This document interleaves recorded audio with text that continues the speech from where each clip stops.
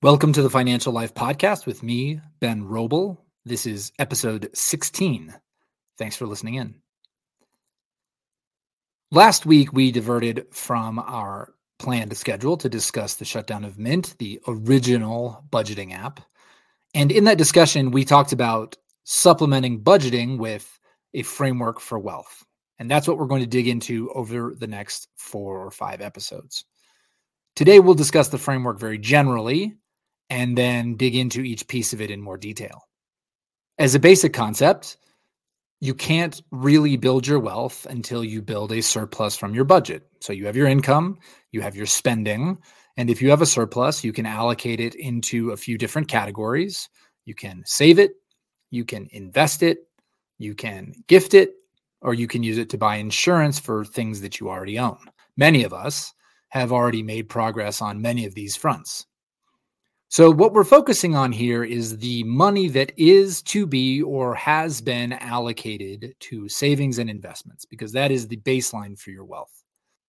Unlike many of the conversations you may have heard on other channels from other people, whether it's social media, radio, television, the news, etc., we're not going to get into specific concepts in this conversation.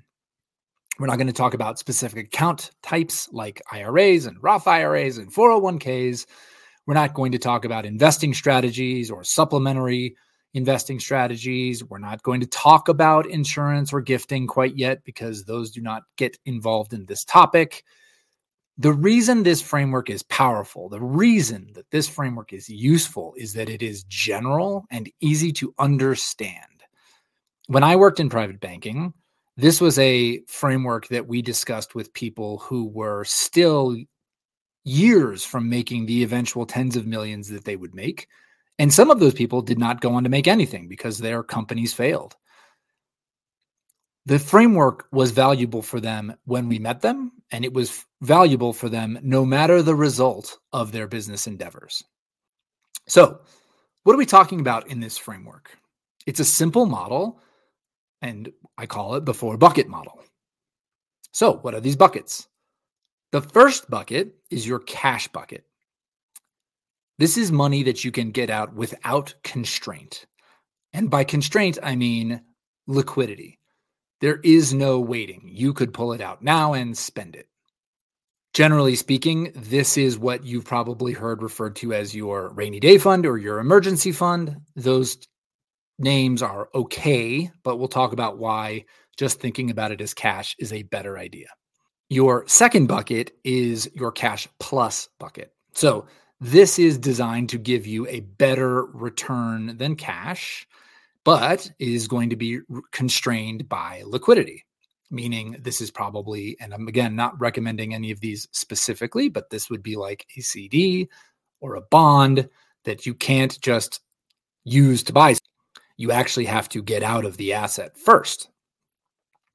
This is a bucket that is generally used for meeting intermediate goals like buying a house, buying a car, buying a boat, whatever it is that's on your schedule. Your third bucket is your investment bucket. And as I mentioned before, we're not going to distinguish between taxable and non-taxable. This is your investment bucket. This is where your longer term investments go, whether that is a portfolio that you want to live off of so that you don't have to work or so that you can pursue something you're more passionate about than your 9-to-5 job. This could be retirement investments. It is where the majority of your conversation with regard to portfolio construction, asset allocation, long-term risk, etc., will be had. The fourth bucket is your legacy bucket.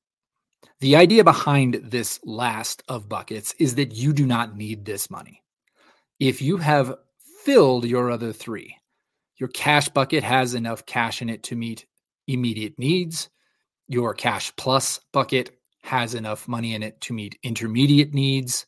Your investment bucket is sufficiently large for you to be able to achieve the goals you have set. If you did not make any investments in your fourth bucket, or if your fourth bucket dropped off the face of the earth or spontaneously burst into flame, it wouldn't matter.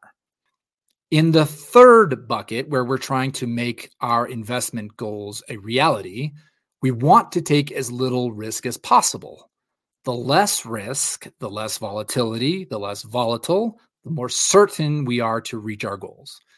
But the fourth bucket, because you have so little constraints, because you've achieved or have the assets to achieve your goals at a lower risk setup, your fourth bucket can be as risky as you want. It can be crypto or NFTs or private equity or real estate, all of the kinds of things that have a much higher return potential, but also a much higher loss potential. The fourth bucket is also, for those of you who think about planning, a great place to pass on legacy assets. So these are investments for your children where you can take more risk because they are younger than you are. This is where you think about charitable giving, donor advised funds, and things like that, that allow you to make investments for your legacy, for your future, that don't need to be used to reach your goals. So it's a broad framework. It's not particularly complicated to describe, but over the next 4 days, we'll discuss each of these buckets in more detail and talk about how they interact with each other. Thanks for tuning in. I hope you found this valuable.